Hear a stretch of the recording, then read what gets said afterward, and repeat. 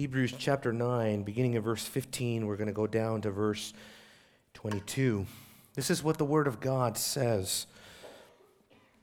For this reason, he is the mediator of a new covenant, so that since a death has taken place for the redemption of the transgressions that were committed under the first covenant, those who have been called may receive the promise of the eternal inheritance. Where a covenant is, there must of necessity be the death of the one who made it. For a covenant is valid only when men are dead, for it is never enforced while the one who made it still lives. Therefore, even the first covenant was not inaugurated without blood.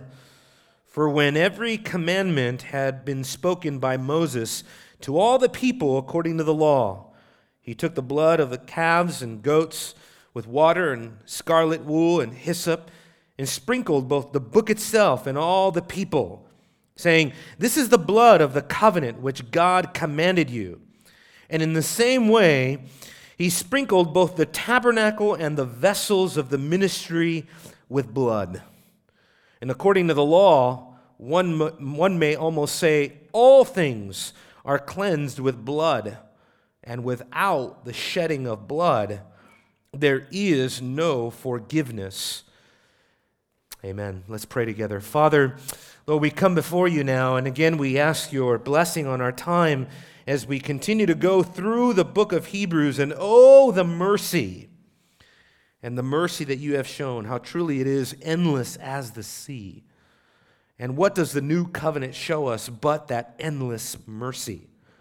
Lord, that we are constrained now to sing your praises, to sing hallelujah to your name. And so, Father, as we consider now again Jesus, our great sacrificial mediator, we pray that you will show us just how beautiful the cross is and how wonderful it is that we have a mediator that not only came to make a communion bond with us and a covenant bond, but also to lay down his life as the surety of that covenant. Lord, we ask for your help now and give us understanding and illumination and bring in, Lord, wonderful things from your law. Help us to see. Give us eyes today. Have our minds be focused on your word and rid of distraction so that we could worship you with all of our heart, all of our soul, all of our mind and strength. We pray all these things in Christ's name. Amen. You may be seated. Well, we are back in this passage of Scripture today, and for our focus today, we're going to continue on beginning in verse 19 to 22. That really is the focus of our text here. And what I want to point out today is really what can be seen as the absolute necessity of blood. That is what the covenantal arrangements of the Bible show us, that there must be blood. And of course, when you're talking about blood, you're talking about death. That's exactly what the analogy in verses 16 to 17 show us, that when a covenant is made, when the person who's making the covenant brings the symbolism of death, what he's saying is that he is basically placing an oath upon himself, what is known as a self-malediction, that you will incur the very curse of the covenant if you do not fulfill its demands. And that, of course, is what Jesus did when he entered into covenant with us. He laid down his life for us. He shed his blood. He died on behalf of us, and he bore the death that we deserved because of our disobedience, are covenant breakers. But of course, in Christ, he is the ultimate covenant keeper. And the blood is necessary here in this passage. I'm going to show you in two different ways. We can say that the blood is absolutely necessary for ritual cleansing, that is ritual like ceremonial, and it is absolutely necessary for redemptive cleansing, which really the former sort of points to the latter, and both of these things are found in the supremacy of Jesus' own sacrifice, Jesus' own death. But let's begin with ritual cleansing, ritual cleansing. Because as we go from the old to the new covenant, that's the way the author is moving. He is showing us the principles that are involved in the old covenant, the Mosaic covenant, the covenant of Sinai. And then he's moving towards the new covenant in order to show us how things have gone from ritual to redemption, from external to internal, from the symbolic to the substance, from the very forms of redemption to the very essence of religion. That is really what he wants to show us, and how Jesus really is the fulfillment of all of it. The old covenant was grounded in rituals, in ceremonies, in shadows, and in types. And what was needed in the old covenant was ritual cleansing. In other words, the people of God under the old covenant, they couldn't even engage in the worship of God until they were ceremonially cleansed. And that is what is symbolically represented here in the covenant that God made with Moses. And so this was done through the blood of calves and goats and doves and bulls.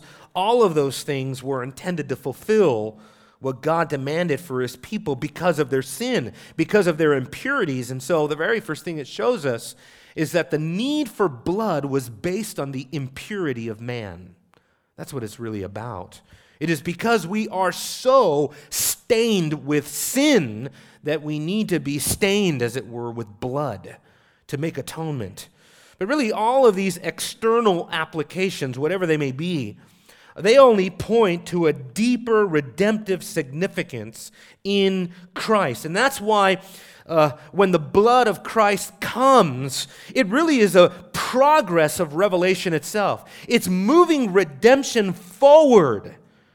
And therefore, in the new covenant, to go backwards, to go back to the observance of circumcision, let's say, or the observance of days, as Paul says in Galatians chapter 4, verse 10, or Colossians chapter 2, or going back to the dietary restrictions. You know, people do this. I just recently met a gentleman who came up to me, and he was glowing because he says he was celebrating one of the feasts of the Bible. And I thought, boy, you know, that really is not the purpose of those feasts today. You know, those feasts have been fulfilled in Christ. We no longer, as new covenant believers, we are no longer expected or obligated to observe the Passover, to observe the Feast of Booths, or any of those sort of old rituals, ceremonies of the old covenant. Why would we, when the essence of those things has come? When all of those things are mere shadows, why would we go back to the shadows? See, in the new covenant, there is no need for dietary restrictions. So God tells Peter, kill and eat. No longer call unclean what I have cleansed.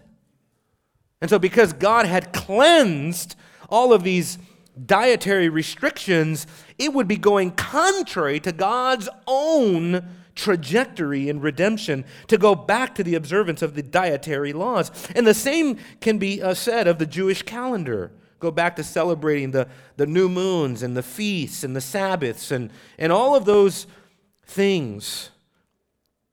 Not only that, the center for religious worship has also changed. You remember what Jesus told the woman there at the well. He said, "Woman, a day is coming where you will no longer worship God, neither in this mountain nor in Jerusalem.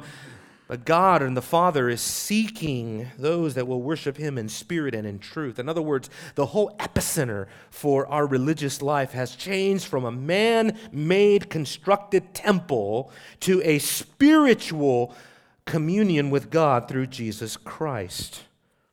Jesus is the realization of all of those things. But before moving on to show us how Jesus fulfills all these old covenant shadows, that's really what, beginning in verse 23, that's really what we're going to go on to. Notice he says there in verse 23, copies. You see, he's going from the symbol to the substance. But before we go there, I think it's important for us to see and to understand just how weighty and significant the blood is for the covenant. And of course, that has application directly to Jesus under the new covenant. But the very first thing, notice that blood was used. I'm going to point out three things quickly here. Blood was used to commence the covenant, Look at the verse. Verse 18 says here, verse 18. Therefore, even the first covenant, that's always, when it says the first covenant, that's always speaking about the old covenant, the Mosaic covenant, the covenant at Sinai. It says the first covenant was not inaugurated without blood. You see that? It was not inaugurated without blood.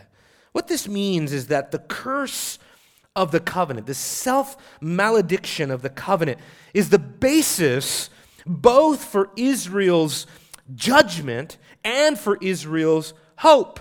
Now, you know the judgment because immediately upon disobedience, Deuteronomy 28 kicks in and Israel begins to experience the judgments of the covenants, the curse of the covenant, but also because you know that the curse of the law also points us to the remedy of the curse, the reverse of the curse bearer, if you would, the Redeemer. When the covenant was broken, as he says earlier, the transgressions that were committed under the first covenant, Israel not only began to immediately experience the death-like nature of the old covenant, what Paul called the curse of the law, what he called in 2 Corinthians chapter 3, the ministry of death. Of course, Israel only incurred this curse upon themselves even further when they vowed in the covenant, they vowed obedience.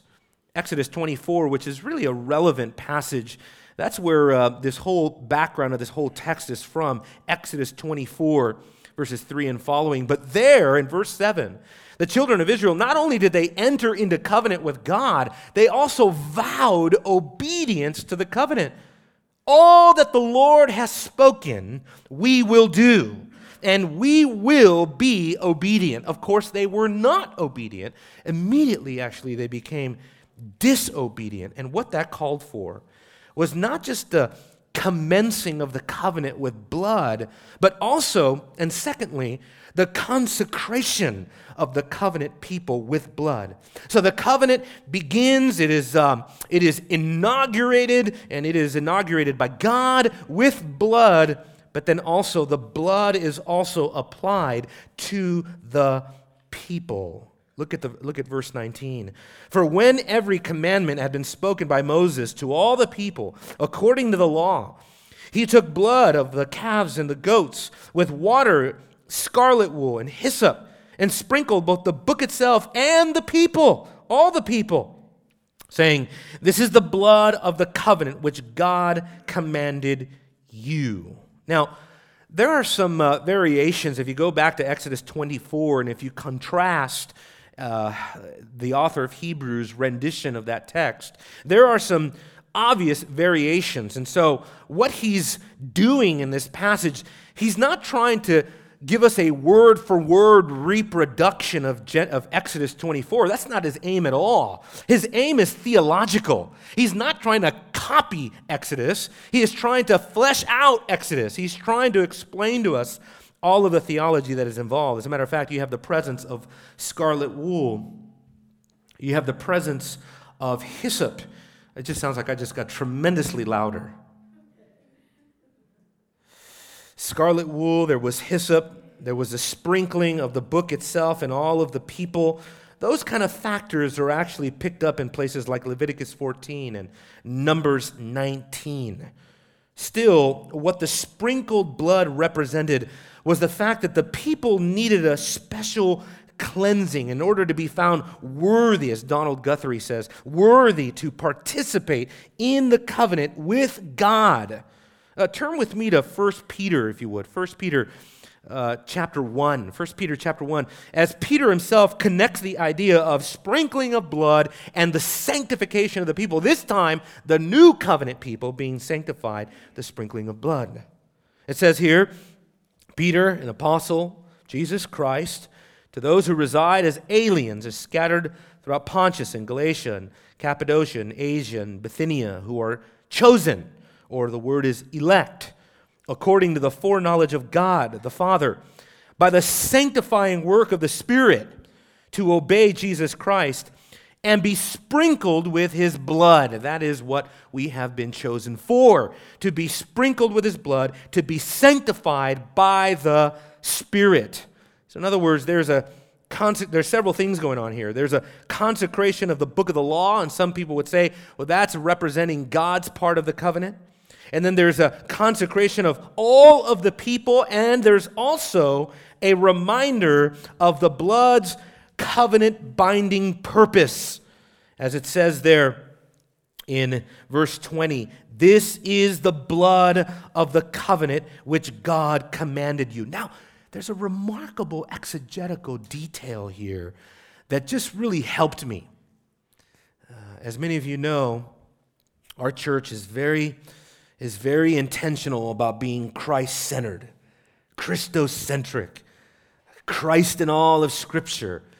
And that's the way Scripture should be read. Now, is that just, Reformed people trying to do their thing? Or is that something that's rooted in Scripture? I think it's something rooted in Scripture.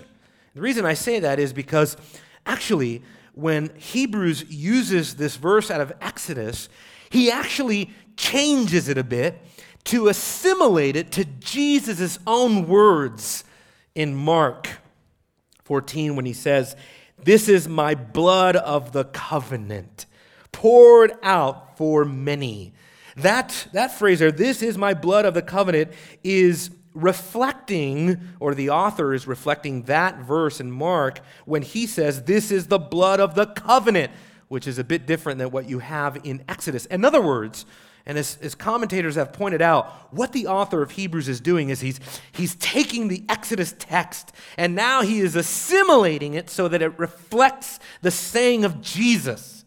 Amazing. So what he's saying is that word that was spoken in Exodus is actually meant to reflect what would be spoken of by Jesus in the institution of the Lord's Supper. Just remarkable. And here's another remarkable thing. Turn with me, if you would, to Exodus chapter 24, because that's really the verse that stands behind all of this, is Exodus chapter 24.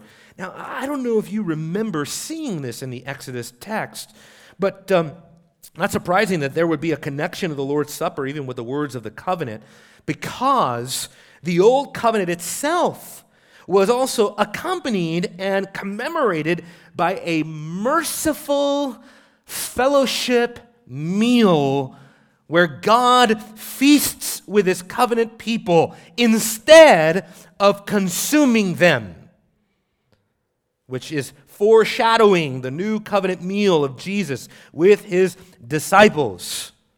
Look at what it says, Exodus 24, beginning in verse 9.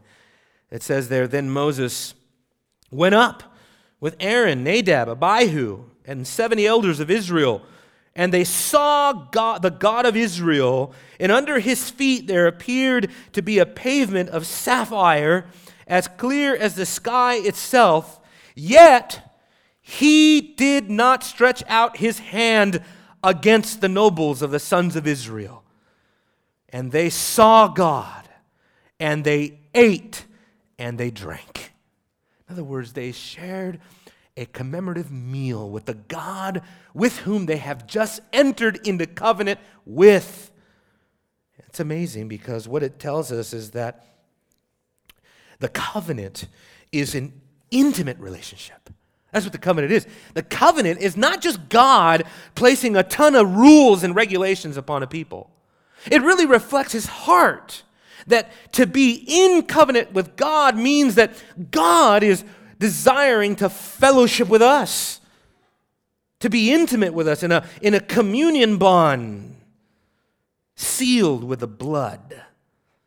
It's just an incredible imagery that is obviously picked up all over the pages of the New Testament. Last thing, not only was there the covenant was only commenced with blood, not only was there a consecration of the people with blood, but there's also the consecration of the covenant sanctuary.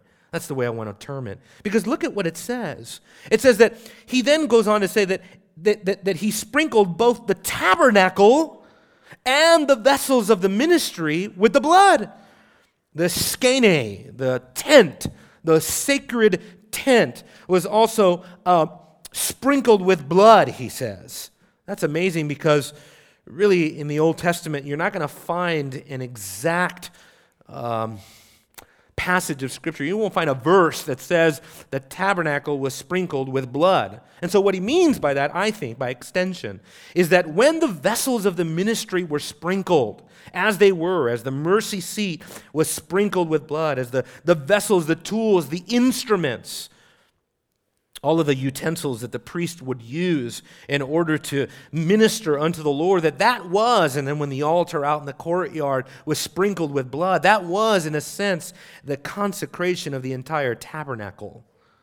It's an extensive way of speaking about the application of the blood. But here's another thing. If you look at Exodus 40 and Leviticus chapter 8, I don't expect you to turn there, but to just jot it down in your mind, that when you go there, what you do find is that not only was blood used to consecrate the tabernacle, but oil was used as well. So you have the presentation of blood and oil. Now, obviously, scholars have speculated what was the prime purpose for the use of oil to anoint the holy place.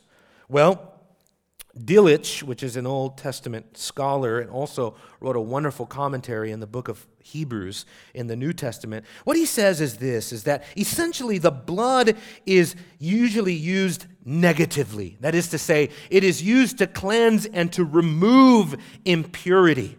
Whereas oil, on the opposite end, is used positively. In other words, it is anointing someone or something for the purpose of holy use.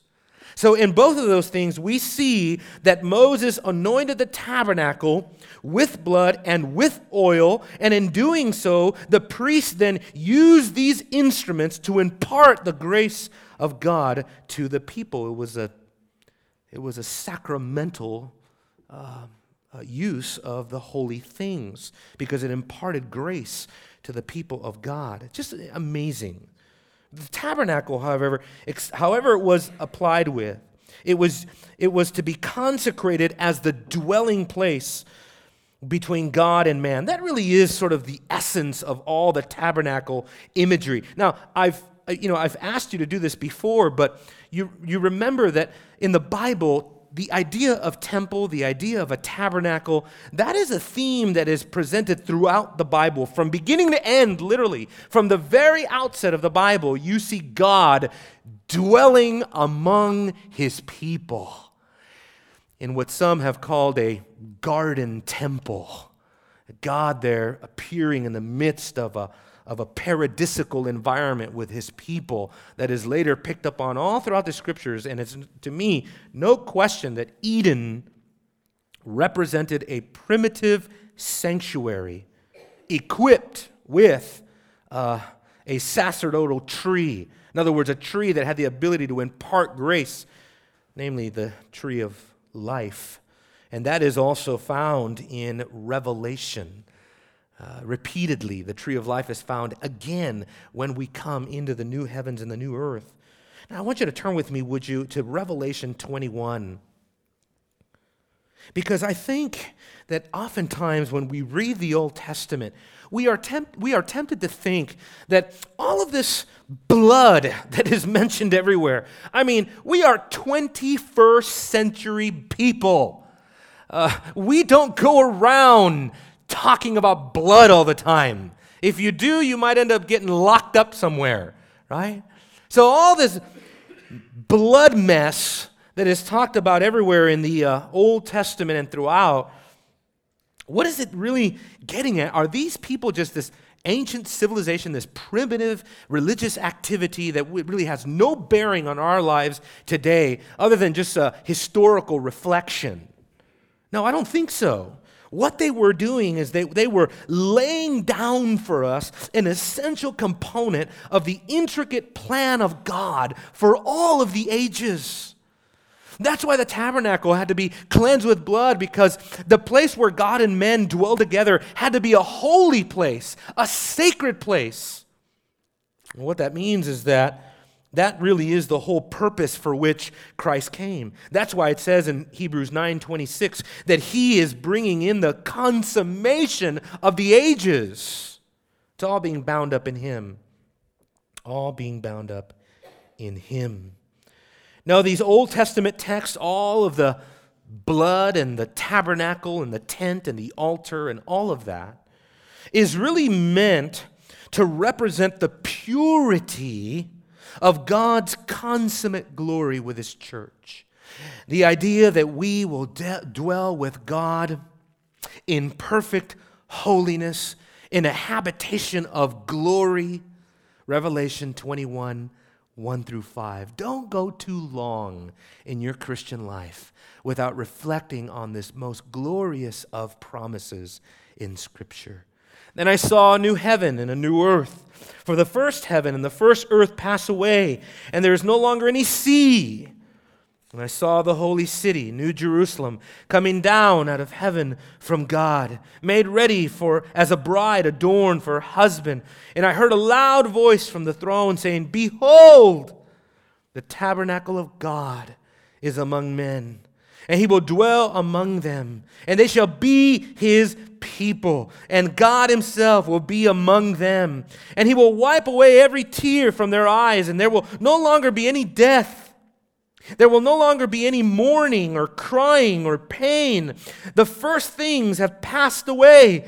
And he who sits on the throne said, "Behold, I'm making all things new." And he said, "Write, for these words are faithful and true." Faithful and true words that will surely come to pass. As sure as you are sitting here today and I am speaking to you today, these words will come to pass. And this, what is this other than nuclear strength for a discouraged Christian?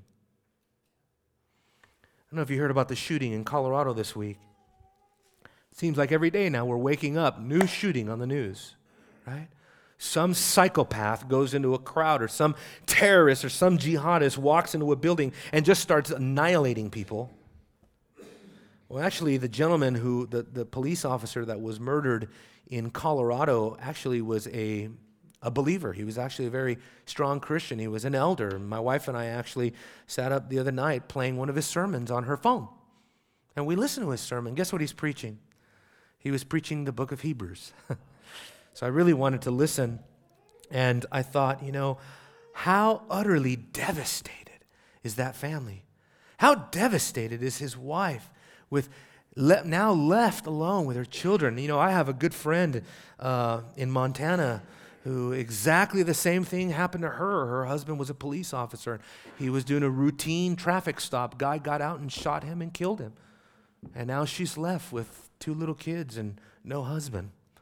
And just like that, you could be racked with tears and pain and mourning and weeping and really feeling what it means to live in a Genesis 3 world.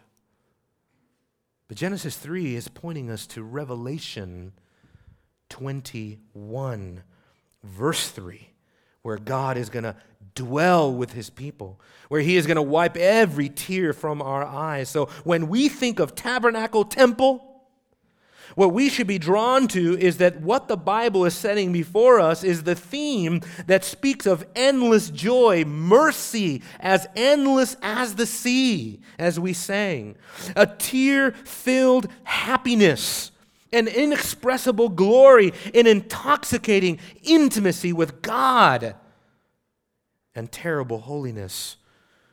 The reason, of course, is because the cleansing of the first covenant, with all of its ancient symbolism, spoke not only for the need to be cleansed ritually, ceremonially, but it also spoke for the need to be redemptively cleansed. And that is really where I want to go next. Not only the ritual cleansing of the old covenant, but the redemptive cleansing that is implied as well. Look at verse 22 with me of Hebrews 9. It says, "And according to the law," see, this is all in accordance with the old covenant.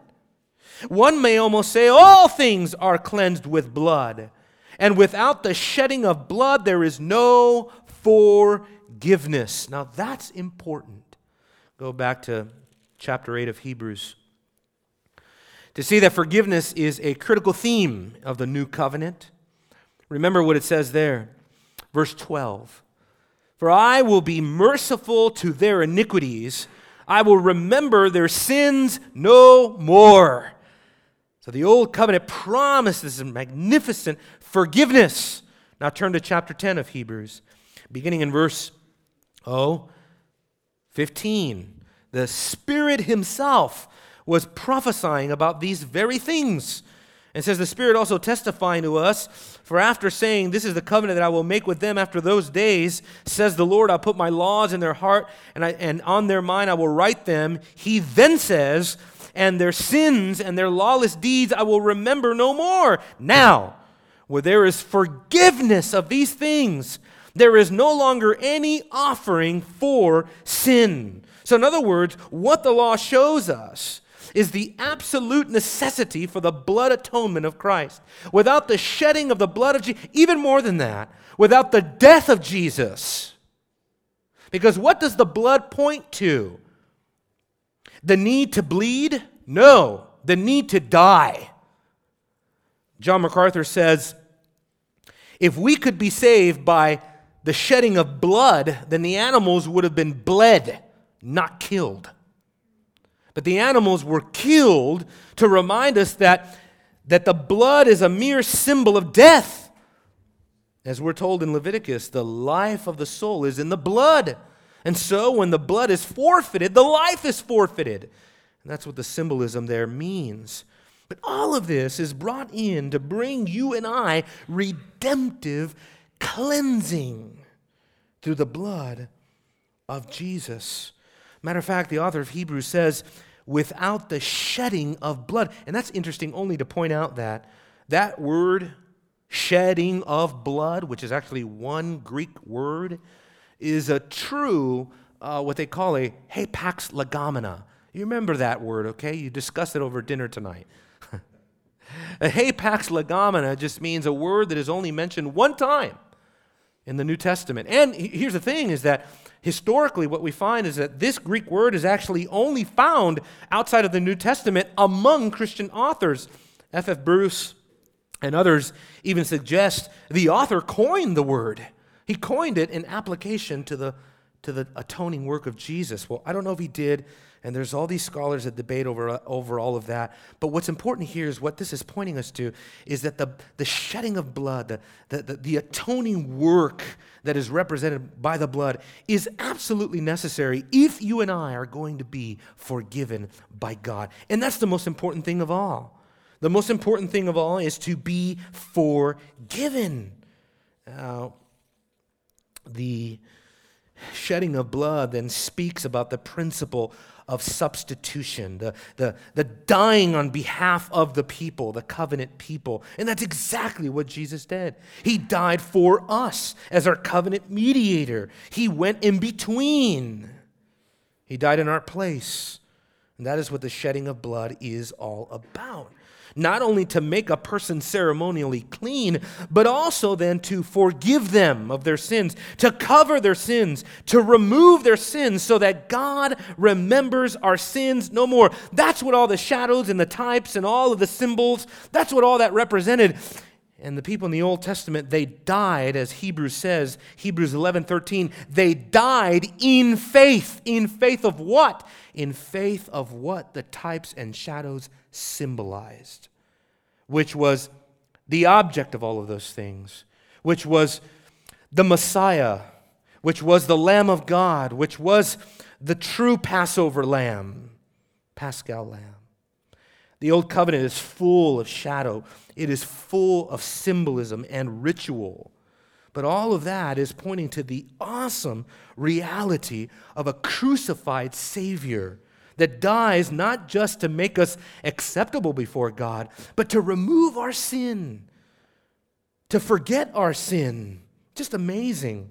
You know, when we think about what is the application of this for our lives today, well, of course, we understand that the people were cleansed so that they can offer God worship. You understand that the other thing that the blood of Jesus does for us is that it sanctifies us so that we're able to serve the living God. That's what it does. Think about it.